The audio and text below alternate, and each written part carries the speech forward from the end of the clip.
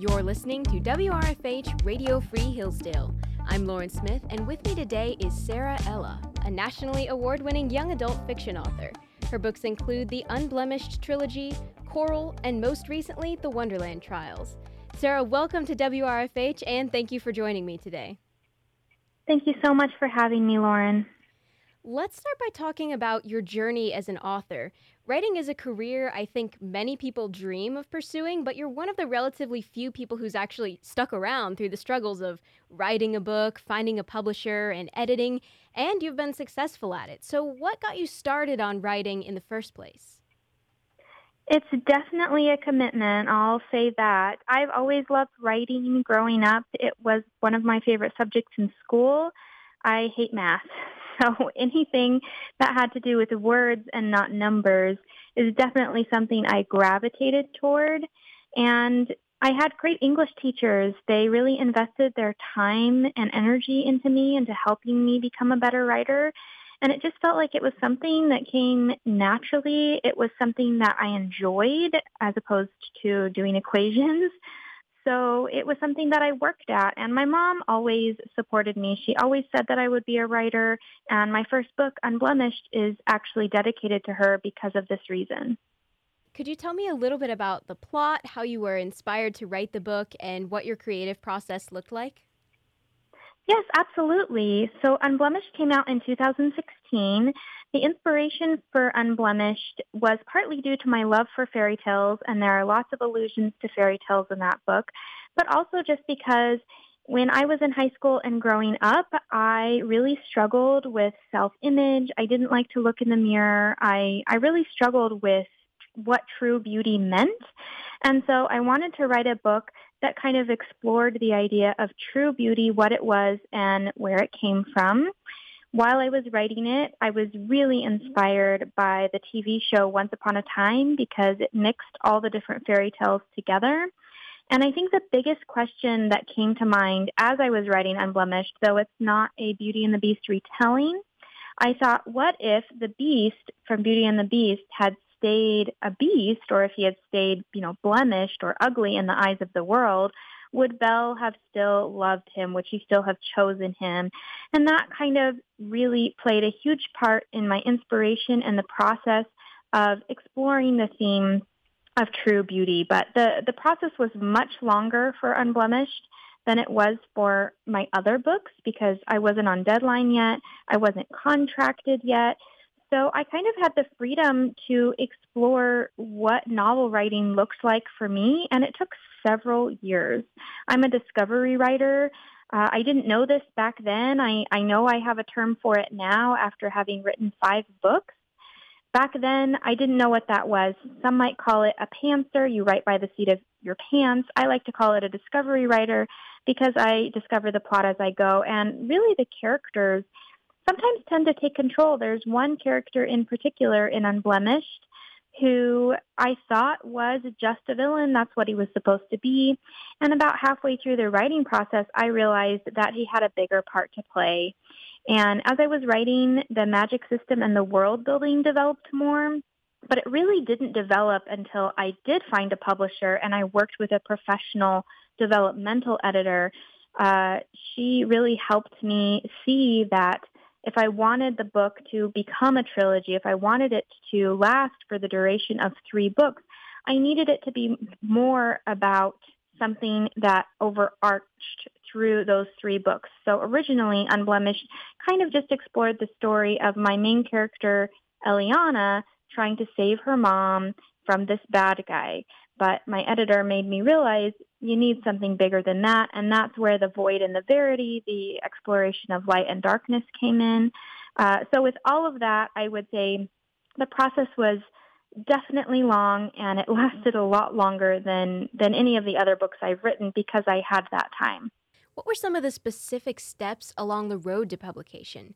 In other words, what's it like to write a book for the first time? Yeah, that's a great question. So the road to publication and the length of time is going to look different for everyone. For me, it started with joining an organization like ACFW, which is American Christian Fiction Writers.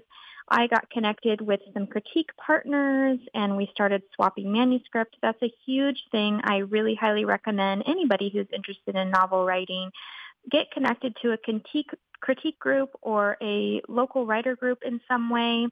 I also found it very valuable to enter unpublished writing contests. They're usually a small fee, and it's a way to get professional or experienced feedback from those in the industry.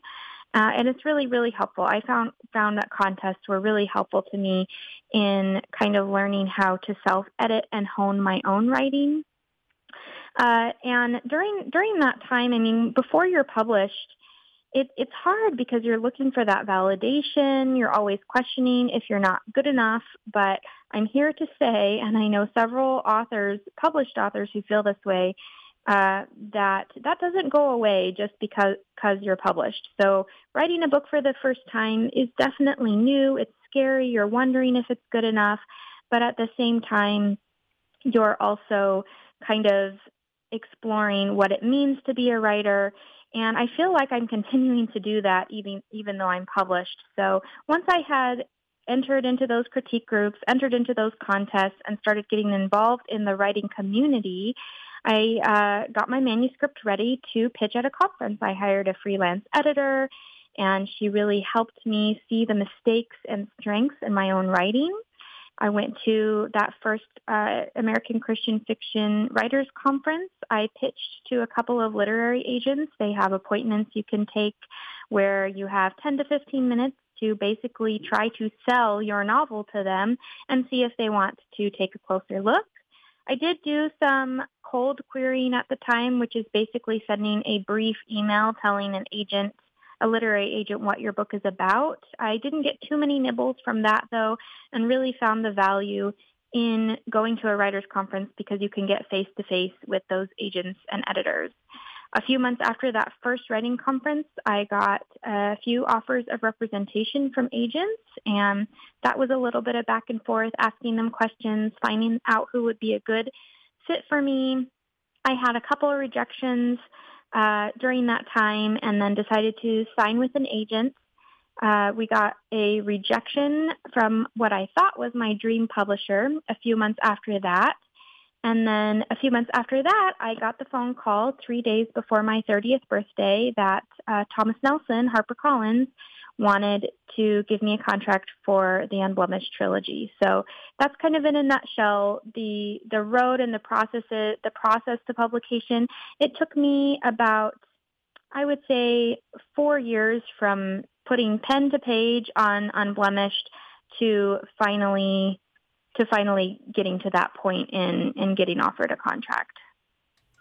That's a long time, but wow, that must have been a very rewarding phone call. That would be one, if I had a voicemail or anything, I would definitely have to save that. Now, earlier this year, you released another book called The Wonderland Trials, which was actually one of my favorite summer reads this year. I really enjoyed it. It's a retelling of the Alice in Wonderland story from a more modern but still very fantastical perspective, and it pursues the same Christian worldview as your other books. Were there any major differences between the publication for the Wonderland Trials and Unblemished? You'd had more experience as an author. How did that change the process for you? It definitely changed the process. I mean, I would say when you're in the trenches of deadline writing, you don't feel like much is different. You feel the stress. You're worried that your editor's not going to like it, that you're just not going to get it done on time. But some of the differences included just the fact that because I was already an established author, I didn't have to write a proposal for the Wonderland Trials. My first publisher did have the option on it in the contract, which just meant that they had to have the option to see my next book to decide if they wanted to publish it or not. Before I showed it to anybody else. That's pretty standard in most publishing contracts because they had already published my first 4 books. They rejected it. They did not want the Wonderland Trials. And so what's really interesting is that I had changed agents. And so I'm with Steve Lobby right now, who is an amazing Christian agent, and I just love working with him. But he also happens to be kind of the head honcho at Enclave Publishing, which is a smaller, more niche Christian publisher who publishes Christian speculative fantasy and sci-fi books. And he immediately wanted the Wonderland Trials. He had already seen my little blurb for it, which was just a couple paragraphs long, and he said that Enclave definitely wanted it. So I didn't have to submit a 20-page proposal or anything, and that was one nice thing because I was already established. I had already proven that I could write a book on deadline, and so that was really nice because I got to skip that step, and I had the unique situation of my agent also being my publisher, and so he wears two different hats. He wears the hat of publisher and he wears the hat of agent. Every publisher is different, of course, and every edit is going to look a little bit different at each publishing house. I did find there were a few differences with working with my current publisher, Enclave, in that they combine the line edit and the developmental edit, so I get all of that at one time instead of two separate edits. And I remember specifically when I got the edit for the Wonderland Trials, and I only had a 2-page editorial letter. And I was used to, by this time, a 10 to 15-page editorial letters from my previous editor. And so I called up my editor/agent and I said, "What is this? This is not an editorial letter. This isn't even an edit. Where are all the things I need to change in this book?" And he said something to me that I will never forget. He said, "Don't you think by now you've learned a little bit more about writing, so you're a better writer, so you don't need as long of an editorial letter?" And it kind of silenced me because I hadn't really seen that growth in my own writing until he pointed it out. So those are some of the major differences between Unblemished and the Wonderland Trials, aside from the fact that Unblemished just wasn't written on deadline. The first book wasn't, and the Wonderland Trials, I had about a year and a half to write that before I turned it in. Thank you for joining me over coffee. You're listening to WRFH Radio Free Hillsdale and the Conversations Over Coffee interview series. With me today is award-winning young adult author Sarah Ella. Let's pursue that theme a little bit more and talk about the technical aspects of professional writing. What were some things you learned before you published a book, maybe from the competitions that you mentioned and ACFW, that informed your writing style and helped you really write a manuscript that would sell to Thomas Nelson HarperCollins? That's such a great question. It can be really overwhelming as a new writer, just kind of trying to figure out, how do I write a book? How do I learn to write well so that I can publish a book? And you're going to get a lot of different information coming at you. You'll hear people talk about goal, motivation, and conflict, and you'll hear people talk about story structure and show versus tell. I would say one of the biggest, best pieces of advice that I learned early on that I really grabbed onto and really worked on before becoming published was showing instead of telling, showing that emotion. So showing what somebody's facial expression looks like when they're sad versus telling them she was sad. And a really great tool I found that really helped me was the Emotion Thesaurus. It's a really great resource that I highly recommend. There are several different books in that series that kind of touch on showing instead of telling. And that was something that I just really feel like it was a skill that helped me stand above other writers in that way because somebody had taken the time to show me how to show instead of tell. I also would say, don't think that reading isn't valuable because good writers are good readers. And I read a lot. I still read a lot, though not as much because I'm usually on a writing deadline. But reading is really, really necessary to honing good writing because we remember what we read and it sticks with us and it helps us see good story structure. It helps us see characterization, dialogue, all the other elements of storytelling. So I think it's really important to take that time to read if you want to be a writer. It's also important just to understand how to take criticism, to listen to more experienced writers. Early on, I had some people that had invested in me and invested in helping me become a better writer. And if they hadn't taken the time to critique me and tell me what I was doing wrong and show me what I could do to do it right, I don't think I would be where I am today. And so if somebody is investing in you and you're wanting to write, whether it be a professor or a critique partner or another author who's taken time to invest in you, listen to them. Not all feedback is constructive. But if you have somebody who's taking that time, usually they're trying to help you rather than hinder you. And then, of course, I would say one of the biggest things that I did before becoming a published author that really helped me hone my writing skills was learning how to self-edit. I hired a freelance editor for Unblemished before I pitched it to any literary agents.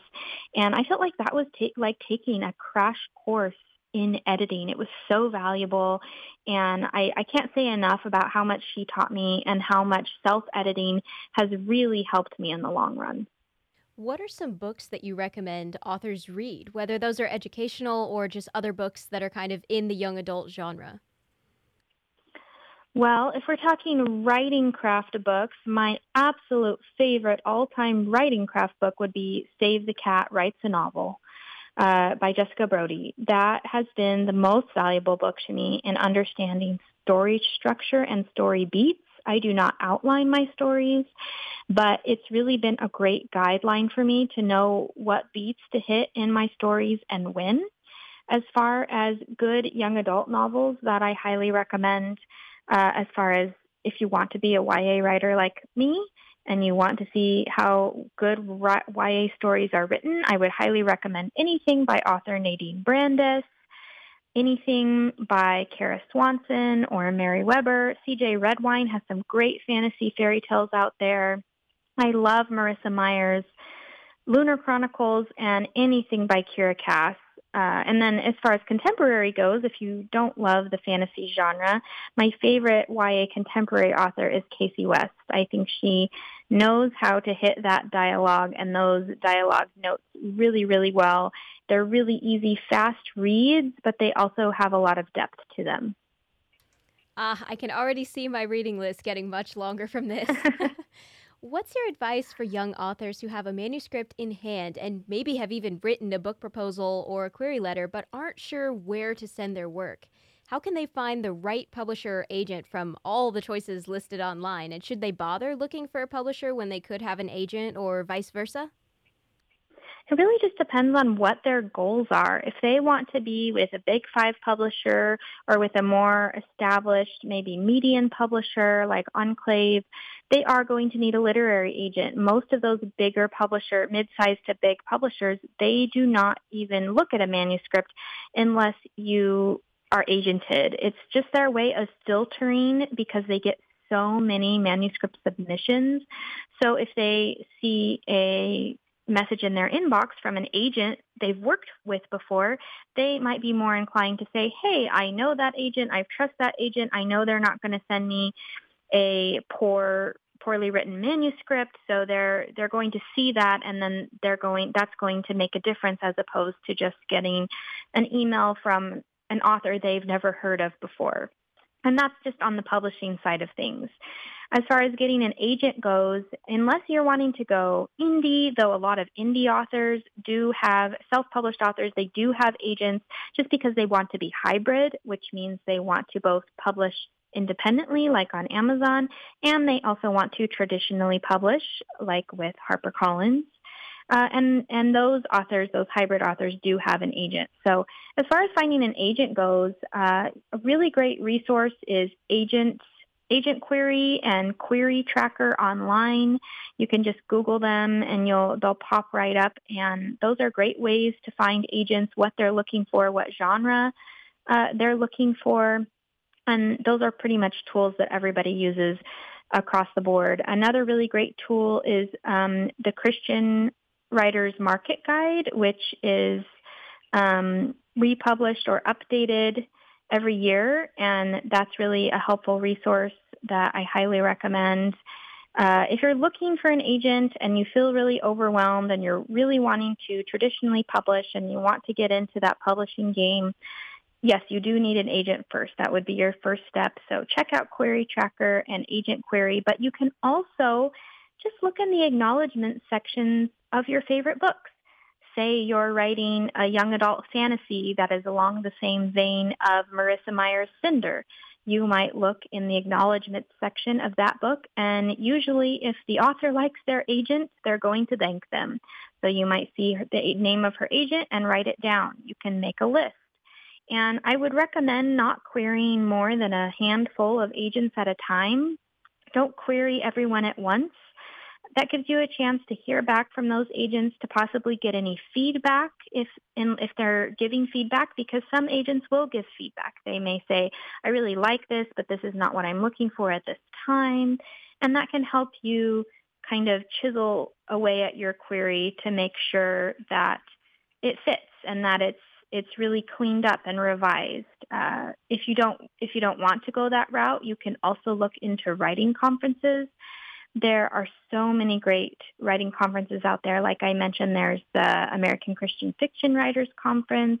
If you are into writing Christian fantasy and science fiction, there is the Realm Makers Conference.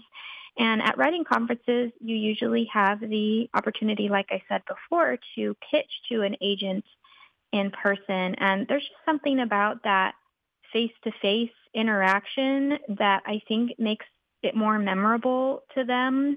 They're more likely to remember who you are when they say, yes, send this to me in an email. So those are really kind of the first steps. If you're writing a manuscript and you're not ready to look for an agent, because you do need to have a completed manuscript before you send it to an agent or to an editor, then I would say your first step would be to find a writing group or a critique partner, like I said. Get involved in the writing community so you can really hone those writing skills. Thank you for joining me over coffee. You're listening to WRFH Radio Free Hillsdale and the Conversations Over Coffee interview series. With me today is award-winning young adult author Sarah Ella. So along the way in this process, it sounds like it's pretty much inevitable that you'll eventually be rejected somewhere, and you even mentioned this happened to you, which I would imagine could be daunting for even professionals, let alone young writers who aren't sure if their work is any good. What's your advice for dealing with that negative feedback, whether it's a no from a publisher or a kind of harsh critique from an editor? Well, the first thing I would say is to give it to the Lord. He cares about us, and he wants to know our worries and our hurts. And so I would say give it to God and talk to him about it, because he's ultimately the one who can give you the comfort you need. Dive into scripture and just remind yourself of those truths. But then also surround yourself with community. Don't do this thing alone. Yes, you're sitting there at your manuscript, tapping away at the keys or writing in your notebook, and that can be a really lonely, isolating thing. But that doesn't mean that writing as a whole, that you as a writer need to be alone. So surround yourself with community. Find those other friends, whether it be online or in person, at your school, at your church, who love and have a passion for writing like you do. Confide in somebody you trust, whether it be a family member or friend who maybe isn't a writer, but they care about you and they want to see you succeed. Give your cares and your burdens to them and let them comfort you and remind you that anything worth doing is going to be challenging. If it was easy, then I would be a little bit worried. But anything worth learning, any skill worth pursuing is going to be challenging. And remember that not everyone is going to like your book, just like not everyone is going to like a painting or any other piece of artwork. It's subjective, it's creative. Not everyone is going to be drawn to my stories. But I will remind you on the flip side of that, if you are feeling really down about rejection and worried about those criticisms and those negative reviews, no matter how many negative reviews you get, and I say this anytime I teach a group of writers, you are going to be somebody's, even if it's just one person's, favorite author. So hold on to that. I may not be everybody's favorite author, but I am someone's favorite author. And that's a big deal. If my writing has impacted at least one person, especially if it's impacted them for the Lord, that is huge, and that is something I really grasp onto. And for those who are dealing with rejection from maybe publishers or agents at this time, or who are worried about that, just remember that the industry and the market is always changing. So, vampire books were really popular, 10, 20 years ago. I can't even remember how old Twilight is now, but they may not be, what's selling right now in the market. So just remember that just because you're rejected by an agent or by a publisher, that doesn't mean your story's not any good. It just may not be the right fit at the right time. It may not have been put in front of the right person at the right time. Don't give up. Keep on trying and pursuing your dreams. I would imagine you lead a very busy life, not only as an author, but also as the mom of 3 kids and their personal homeschool teacher. What's the secret to maintaining a good writing to life balance? How much do you write per day? What are some other things besides writing that being an author requires of you? Yeah, that's a great question. I would say number one is God's grace. I could not do it without his grace and working through me to be patient and loving and kind, even when I'm extra stressed out. And every week differs, every month differs because every season of writing differs. I'm in a different season right now where I haven't been doing any writing. I have work things that I do, and I teach writing to high school students, and I have other freelance things that I do.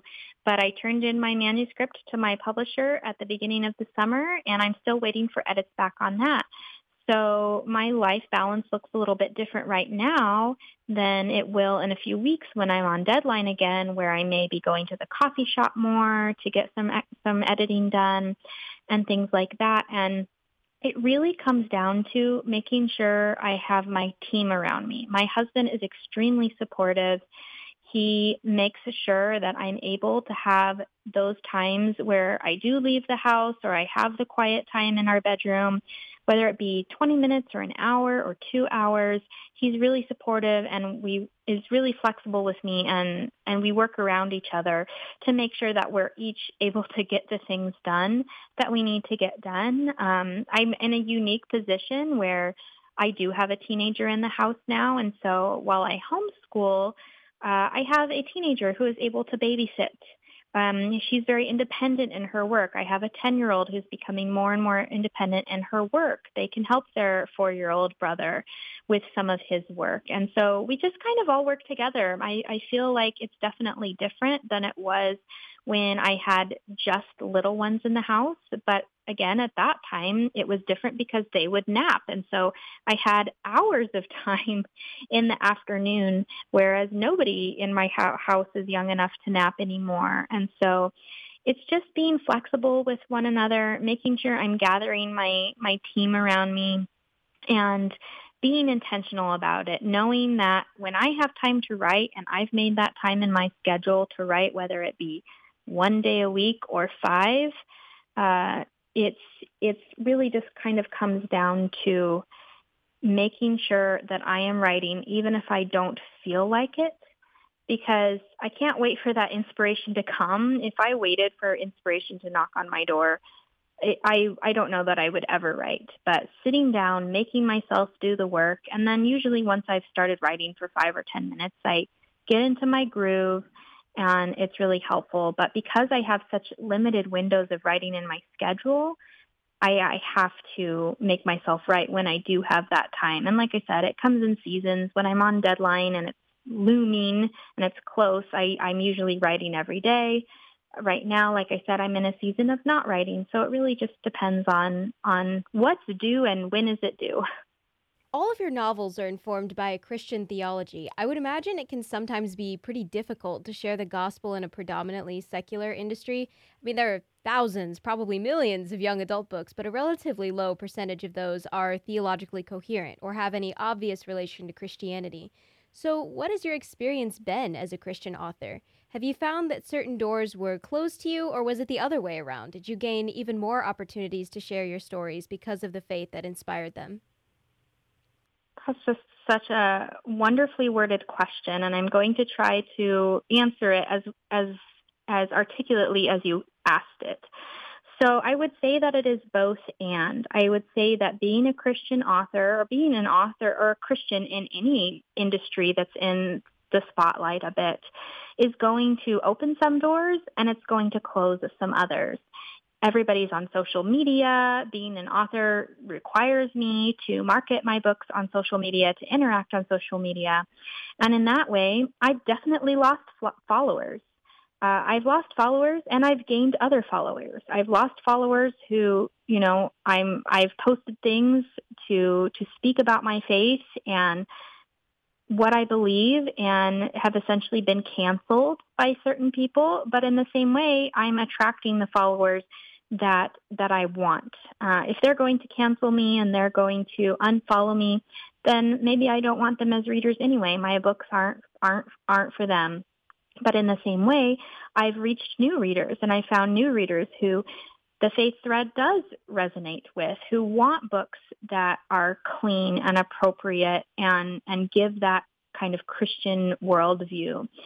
As far as other doors being opened, I would definitely say my writing goals and my career goals have shifted over the years, where once I might have had big dreams of being on secular talk shows and traveling around the world. And, I don't think those opportunities are going to open up for me, because there are certain things and certain content that I'm not willing to put in my books. I'm not willing to cross those boundaries. And working with a Christian publisher, they allow me to write those clean books without pressuring me into writing content that I'm not comfortable with. They want me to put that faith thread in there. So I'm probably not going to be on the Today Show anytime soon. And I'm okay with that. I'm really content with where I'm at. I'm really content with just kind of being this mid-level Christian author who is not super famous, but at the same time, I've gotten other opportunities that have opened up for me, just like this interview, talking to you. When I told my husband that I was being interviewed by someone at Hillsdale College, he said, "What? That's amazing!"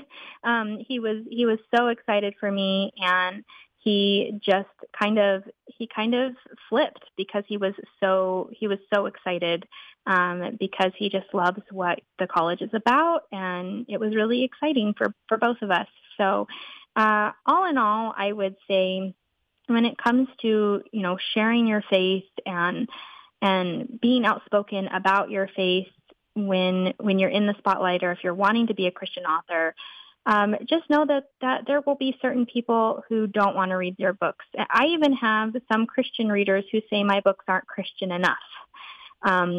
Because some readers are uncomfortable with magic in books, and some readers want more of that altar call at the end. I am a Christian author who puts my Christian worldview in my books that happen to be in the secular YA section at Barnes & Noble.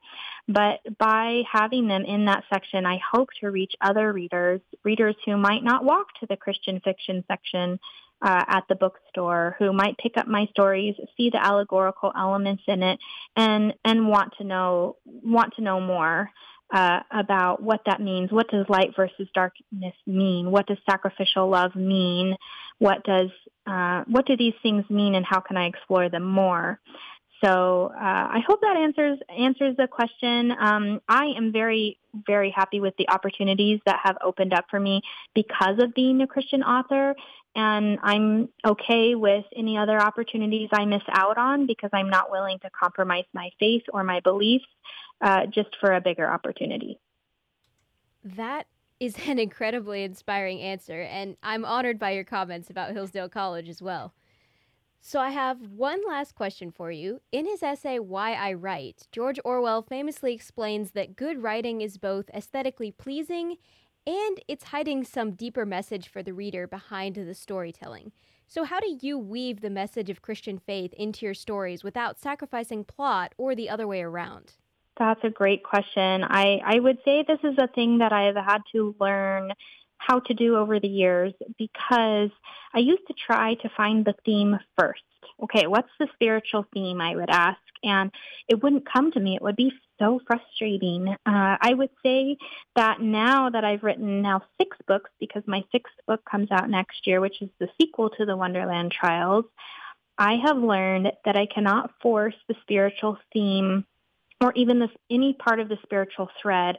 I have to start with story first and trust that because my faith is strong in the Lord, that He's going to help me and show me as I write. Like I said, I'm a discovery writer, So trying to force that theme is like trying to force the plot. I just can't do it.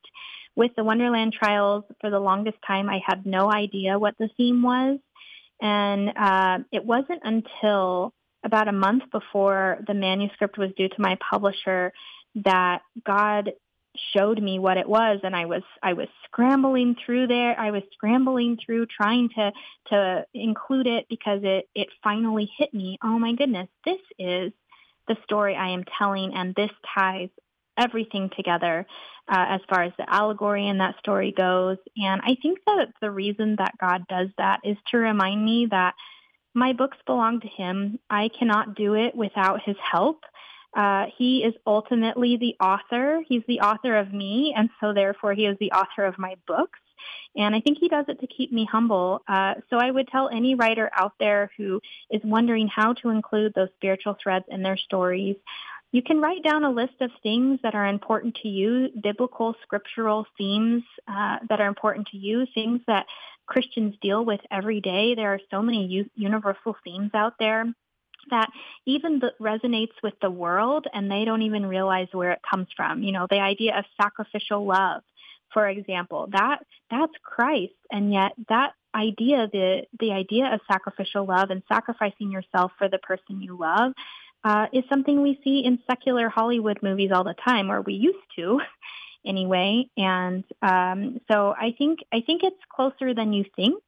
As you write and as you trust in the Lord and really work on that story, work on honing your writing craft and that story structure, because of your faith and because of your beliefs, that's going to come naturally through your story. And I think that you'll find that it shows up when you least expect it.